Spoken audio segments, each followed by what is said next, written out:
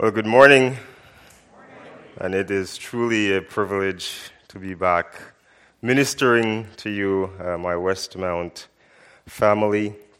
It's been amazing to be back these past few couple of weeks, to fellowship, get reacquainted with some that I met over the past few visits. So it has truly been a blessing and a privilege, and I hope that as I present to you this morning, it will be not only a blessing, but also a sermon, a passage that will grip your hearts and remind us of the God whom we serve. And with that being said, it's an understatement to say that the past 2.5 years have been filled with nothing but uncertainty. Life itself is filled with uncertainty if we're brutally honest with ourselves. But the past few years in particular, with this pandemic that has hit us, and we're still feeling the rippling effects of that in some way, shape, or form. And it seems like there's no way or the government, with relentless effort to try and control what I believe is an uncontrollable disease. And as a result of this effort to control, they start controlling people, they start controlling human beings. And that came with it with a lot of uncertainty. Then there seems to be like the world is just spiraling out of control. Have you seen that? Have you noticed that? Over these past couple of years, it's just seemed like everything is out of control. We have, again, the government with their overreach in so many ways. We have people protesting everywhere. We have wars and rumors of wars. We have natural disaster, and it's just one thing after the other. And it's like, what's happening? What's going on? Is there any control? And that's the question that we're forced to ask. That's the question we're faced with. Who is in control? And depending on who you ask, you'll get different answers. You'll get varied answers. In fact, we ourselves tend to think we run things, to use that terminology. We are the ones that are in control of our own lives. Even from a Christian perspective, we have that notion, we have that mindset. But who is in control? Who has been in control since the dawn of time? Since before the dawn of time. And I would say and surmise that when we come not only to acknowledge who is in control, but to believe with absolute certainty who is in control of time, space, and matter, it's only then and only then will we come to the place where we find peace amid chaos, where we find peace amid uncertainty, where we find peace amid these government overreach. We find peace in all of life's circumstances when we come to acknowledge and believe with absolute certainty who is actually in control. The psalm that we're going to look at this afternoon or this morning, Psalm 90, when you read it, for those who have read it, it gives you the impression of someone or a sad overtone. That's what you get when you read the psalm or Psalm 90 at first glance. It's like sadness. Moses is just expressing his sadness, like close to being depressed. It gives you an impression that this is a man who is in distress. But I would argue on the contrary, Psalm 90 depicts, Moses in this psalm depicts and is depicting complete and total trust in the God whom he served. He's depicting submission and faith to God and God's will. That's what's happening in this psalm.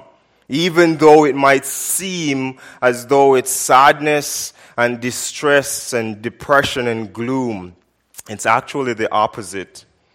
The psalm reports human life as troubled. The psalm reports human life as fleeting. It reports human life as sinful. But it also focuses on God. It focuses on God as the eternal one. It focuses on God as the sovereign one, the judge. And even though he's all of these and so much more, he is still attainable.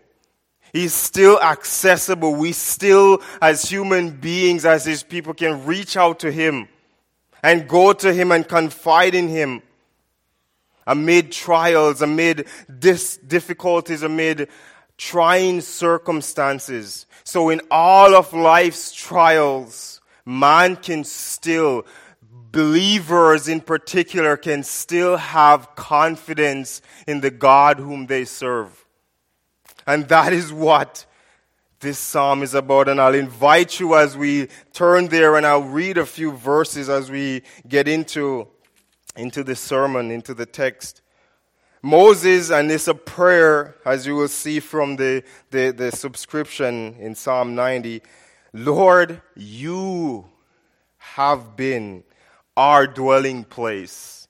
And we'll get into that momentarily. You have been our dwelling place when? In all generation. Before the mountains were brought forth, or ever had formed the earth and the world, from everlasting to everlasting, you are God.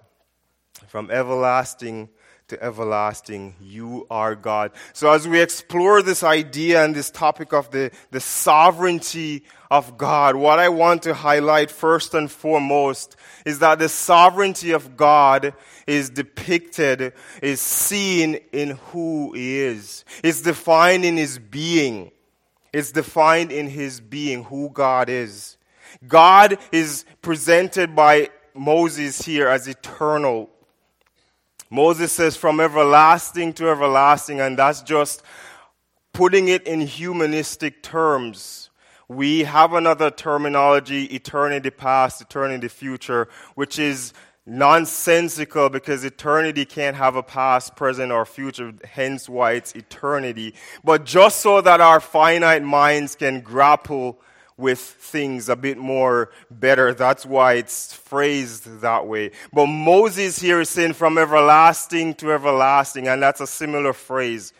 If it's everlasting, it needs to be said just once. But Moses is placing emphasis on the eternality of the God whom he's serving, who he's putting his trust and his confidence in. And what this means, folks, for us, and again, this is familiar language to us, God does not change. He does not change. And why is that significant for us? This makes him 100% dependable. We can always rely on God. Always rely on him, because Moses said, you have been our dwelling place in all generations.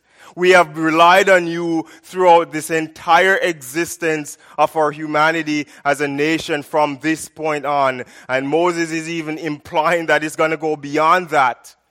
Why? Because you are from everlasting to everlasting. You are God. You are the eternal one. You are the 100% dependable one. He is eternal. He is the supreme Lord. And I love that term, supreme Lord. Supreme in authority. He's supreme in rule. He's supreme in majesty. Supreme in justice. And this supreme rule, folks, extends to all creation. Every single aspect of creation. And this should and ought to give us comfort and assurance in our lives, especially in lives that are so filled with uncertainties. So because God is eternal and because he's the supreme ruler, guess what? Even when the pandemic struck, we as believers can say God is still supreme. He reigns supreme. Even amid the government overreach and the uncertainties of life, we can echo, God is supreme. God rules supreme. In the uncertainties of life and the chaos that comes our way and the natural disasters that hit us, we can say with absolute certainty, God rules supreme. Because guess what? Nothing, absolutely nothing is going to change his supremacy.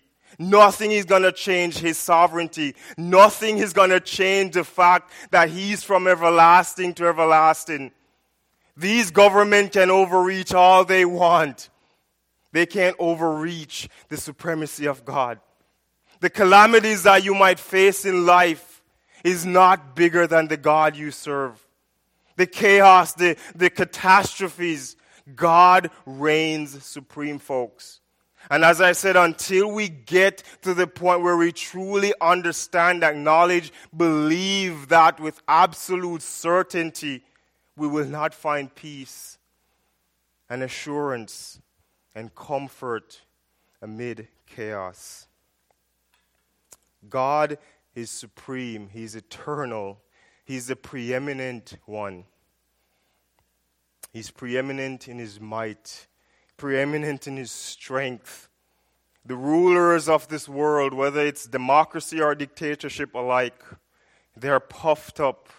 And they try to find ways to be more puffed up and get all the power that they want. And they try to wield these powers at will to show other leaders and other world powers who's boss. And to show the citizens who's boss and who's in control. But God's might undo the ploys of his enemies, of his foes. He is the one true God. He's unique in his being and in his essence. There's none like him.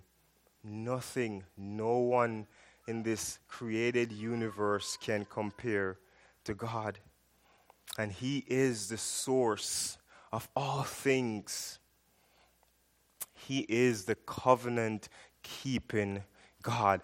That is who he revealed himself to Moses as, not just in Exodus 3 verses 13 and 14, but also in the very first book of the Bible. The description there, in the beginning, Elohim, the covenant-keeping God, the one that says, I'm going to do this, and it happens, it's done. You can rest assured on that.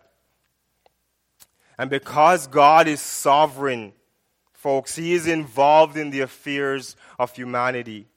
He's involved in the affairs of mankind. So whether it's wars, chaos, catastrophe, plagues, and yes, especially in your own personal lives. Because he cares. He cares for you. He is lofty, Isaiah said. He's high and lifted up, but he's not inaccessible. There's going to be a glitch in the system like what happened the other day with Rogers, and then there's lack of communication between you and God because there's no way to get to him. He's not inaccessible. He's reachable, and he's always there for those who cry out to him. And that's what Moses is doing here in his prayer. He's crying out to God. He's here for us. He's there for us. He hears us. And because of this, folks, and this is the conclusion of who God is in his being, this is the conclusion that Moses came to. Even before he acknowledges who God is in his being, he is and always will be your safety net. He's your refuge. He's your oasis in that desert on which you encamp. And this is the imagery that Moses is using here when he says, you have been our dwelling place in all generation. Is that oasis in the desert land. And you get the picture and the imagery there that, man, this place is parched and lack of substance. But God is the sustenance that we have even in this parched desert land. We can trust him. We can be have confidence in him. He is our hiding place, and we can rest. You and I can rest in the sovereignty of God. Now, his sovereignty does not mean, in case you were wondering, man, that sounds awesome.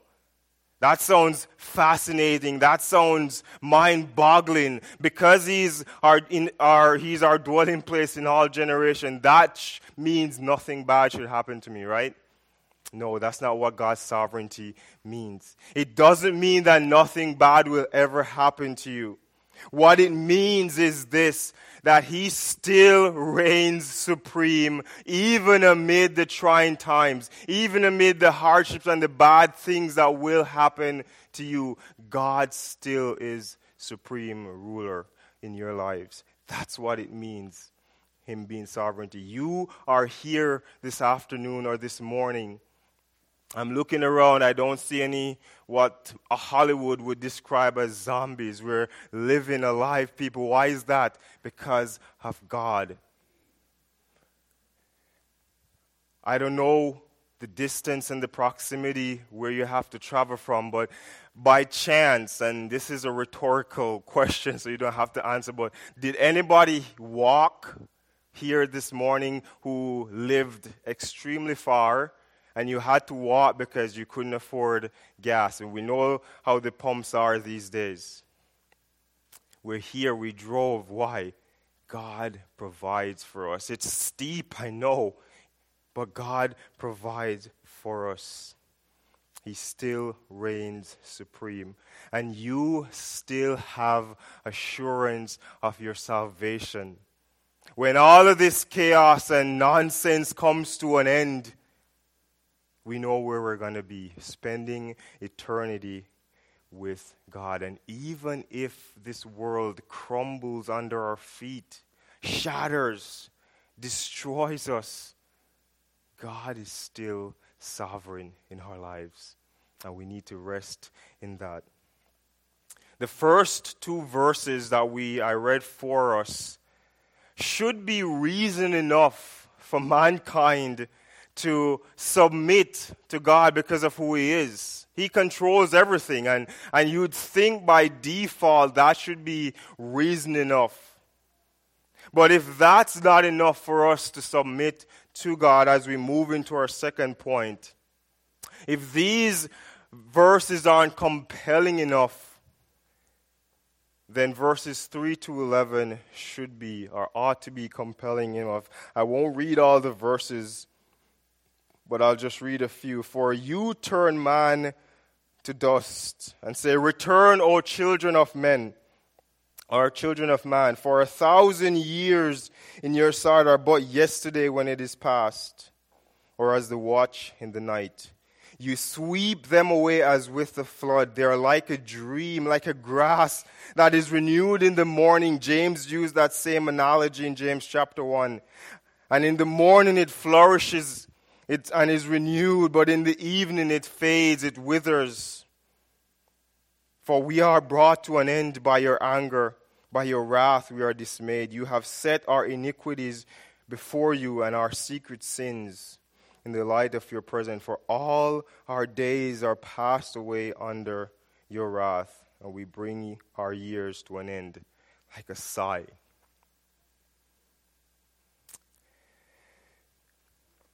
God's sovereignty, folks, is defining who he is in his being. But it demands humanity. It demands mankind to submit to him.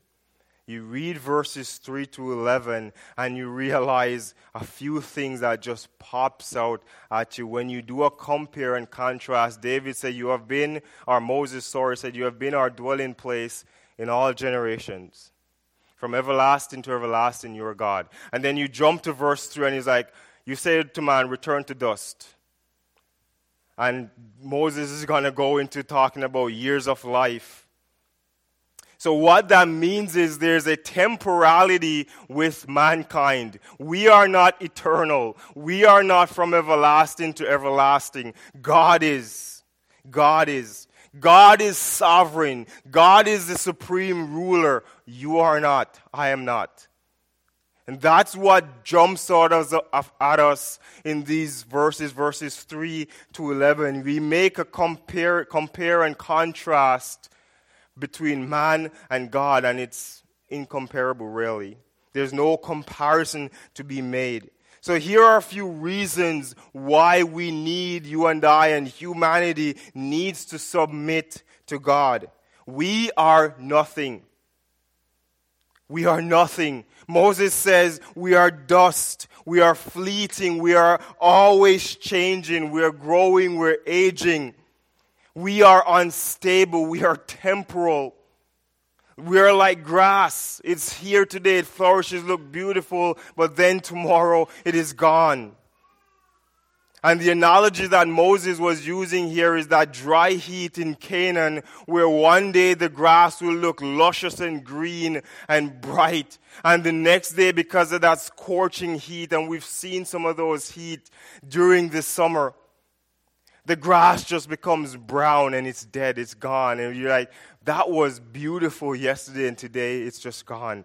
That's the imagery here. And that's us as human beings. That's our lives. We're nothing, especially when we compare that to God. Our temporality is expressed in our aging. Believe it or not, I wasn't born this old. I was what modern day science would describe as not yet a human till I developed humanity for some strange reason. I won't even get into that. And I was born a baby and I grew, and I'm still growing, still getting older. Our temporality expressed in our aging. We have a starting point, and by default, if there's a start, guess what? There's a finish, there's an end point. Moses argues, we might be given 70 years, and maybe God would be gracious and give us another 10 to that. And many of us might go to 100 or over 100. But he concludes, even then, this is like nothing compared to an eternal God. Mankind is subjected to the eternal God, and we need to be subjected to the eternal God, not the other way around. And that is why society creates a God who they can control, and wants to create a God who they can control. He has power over his creation. Life and death are in his hands. Return to dust. That's him saying, okay, your time has expired. However long I've given you to live, that this is it. This is where it ends. Time to return from the dust from which you came. We live, we move, we have our beings, like Paul said in Acts 17, because of God, because of him. And Moses expresses his unwavering faith in God despite the fact that he had to be chastened or punished for his sin. This righteous indignation that God exerted on Moses, Moses saw as a reason to submit to the God whom he served. And also have fear in God, and this fear is often referred to or described as its reverential fear of God. But I would argue that it's both reverential fear and actual fear in God. Fear in him. Why? Because this proves that we are aware of his righteous indignation, and that compels us to submit to him even more. So how long have you been on earth? Again, rhetorical. How long have you been on earth? How long has this earth been in existence? Many have come, many have gone, but yet God remains constant. He's still God. He's unchanging. We submit to authorities, we submit to rulers, we submit to our spouses, we submit to parents, we submit to other human beings whom all have variableness. They change, we change, because that's our nature. So let me ask, why not submit to an unchanging God? Why is it easier for us to submit to human beings and not submit to a God who is unchanging? Submit your ways to Him. Submit your will to His will. Submit your spiritual walk to Him. Submit your troubles to Him. And let Him rule and reign in your lives as believers. And for if you're here, you're not saved, and you have no clue what I'm talking about with the sovereignty of God, and He controls everything and He rules supreme, and that I need to submit to Him. That's why He sent Jesus Christ. We reflect that is reflected in the elements that we just partook of. And I urge you and I encourage you, if you're here, you're not saved, submit to Him. Accept Him as Lord and Savior of your life. Make Him the supreme Lord over your lives. Surrender your lives over to Him. And let Him be the preeminent one in your lives. Submit your lives to Him. His sovereignty demands it. It demands it. God's sovereignty is expressed in His person. That's just who He is in His being. His sovereignty demands mankind to submit to Him as the supreme one, the preeminent one. But God's sovereignty also constrains us to plead to Him. The last few verses, 12 to 17.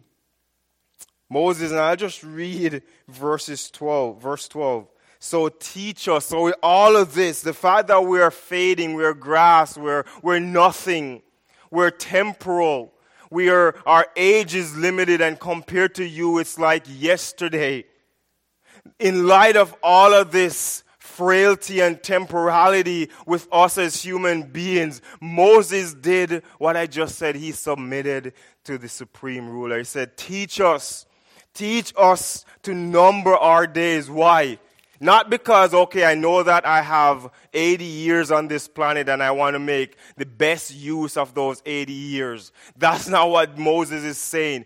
Teach us to number our days, and he gives you the reason, so that we may get a heart of wisdom. We may get a heart of wisdom. The eternality of God and the temporality of man ought to lead us to cry out to Him for wisdom on a daily basis. And that's what James tells us and commands us to do. If you're lacking it, ask God, who gives it to you generously. A wisdom that begins with God. According to Proverbs 1 verse 7. Wisdom that ought to be applied to every aspect of our lives, not just some. And this is something that this world is significantly lacking. There are so many, because of their PhDs and their MDs and these higher academic studies, think I'm wise, I'm the wisest person on the planet, I'm smart. But these are people who Paul describes in Romans 1 as professors of wisdom. So they might be professing it, but in reality they're fools, because wisdom begins and it comes from God. His eternality compared to our temporality should drive us to seek after wisdom. And we can be assured that He hears our cries for wisdom. He hears our cries for mercy and for grace upon our lives. And He brings satisfaction by His unchanging love towards us. Teach us how to number our days so we can get a heart of wisdom. Return, O Lord. How long? Have pity. Have mercy. When I look at who You are and who I am as a human being, be merciful and gracious to me, Your servant. Satisfy us in the morning. Folks, He gives us satisfaction. Satisfy us with your steadfast love, your covenant-keeping love, a love that is unchanging, a love that is love that says yes and amen. Satisfy us with that kind of love, your steadfast love. That what? We may rejoice and be glad in all, not some, not only in the good times, but that we may rejoice all the days of our lives, whether it's 70 or 80 or 90 or however it is. Moses realizes that situation and circumstances should not dictate how he rejoices or views the God whom he serves. But isn't that us as human beings? Isn't that us as believers? Stuff isn't going right. And we forget God and we forget He's sovereign. We forget that, hey, He's still in control. He's not walking back and forth in heaven thinking, how did I miss this? Or let's have a board meeting to rectify this awful problem. That's not the God whom we serve. Make us glad for as many days as you have afflicted us, and for as many years as we have seen evil. Let your work be shown to your servant, and your glorious power to their children. Let the favor of the Lord our God be upon us, and establish the work of our hands upon us. Yes, establish the work of our hands. Resting in God's sovereignty makes our days glad. That's what Moses concluded. He can rejoice regardless of what's happening, regardless of the chastisement that God may have brought because of sin and iniquities. He can rejoice because of who God is. Why is it that some believers, many believers for the past 2.5 years, have gone through all of the chaos that is happening and still are going through? Why can they go through and rejoice and act as though nothing is happening in the world? That's because they have fixed their eyes on the one who is controlling everything. Why can these believers express unfathomable peace? Have you ever seen believers who go through traumatic situations, dire situations, they've lost a loved one tragically, or some kind of tragedy happen, and when you see them and when you look at them, you're wondering, man, how can they have this pleasant? It's not that they're happy about what happened, folks. They're rejoicing because of the God whom they serve. They know that amid this tragedy, God is still in control. God is still sovereign, and I can rejoice in that fact. They have peace, comfort. Why is it that there are people who are going through financial hardship, physical and mental strain, spiritual turmoil, and still walk around and you wouldn't know unless they tell you? Folks, the answer is peace. They trust. They put their confidence, like Moses did, in the God who controls everything. That's why He has displayed His supreme rule to us in His works, in the works of His hands. He has expressed it in Him working in and through us. And He has bestowed His kindness, His mercy, His covenant-keeping love upon His people. God's sovereignty is embedded in who God is. He's the supreme ruler.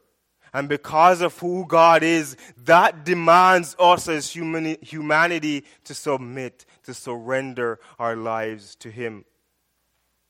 And even on that point, Paul says He is so in control that whether you bow now or you're going to do it later, there's no option here. You can choose to do it now. Philippians. Paul says every knee. Folks, that is control. That is sovereignty. That is rule. Every knee will, future promise, bow. And every tongue.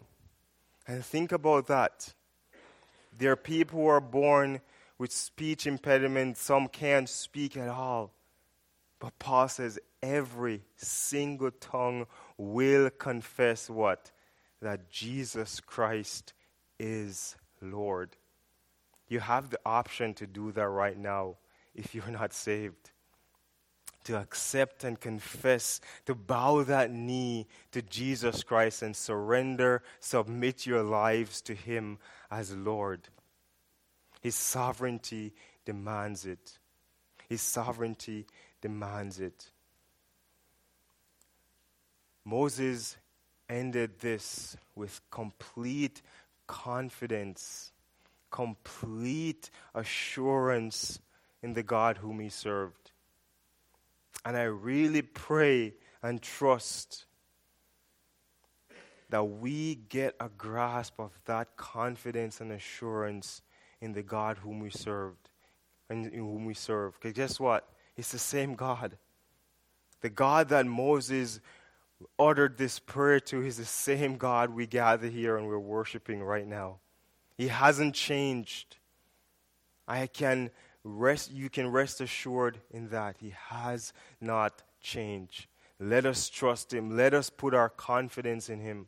Whatever it is you're going through in your life, whatever circumstances that come your way, let it be handled by the God whom you serve. He is sovereign, folks. That has been forgotten and is fleeting in Christendom these days, because everybody is grasping at controlling them, or controlling the situation, controlling things, controlling their own lives, and forget that we have a sovereign ruler who sits high and looks down low and is completely involved in the affairs of men. Father God, may your words penetrate the hearts of your people. God, may we come to that certainty, that absolute certainty that you are in control. And may we rest and confide in that, like Moses did at the conclusion of this psalm. That amid whatever trials or circumstances or hardship that comes, he can still put his trust and faith in God. He can still cry out to a God who is accessible, who has made himself accessible, especially in these days through his Son and our Savior, Jesus Christ. We have direct access to his throne. So, Father God, help us. Strengthen us, Lord, in our weakness, and give us the grace to always acknowledge you as the one constantly, forever sitting on the throne from everlasting to everlasting. Amen.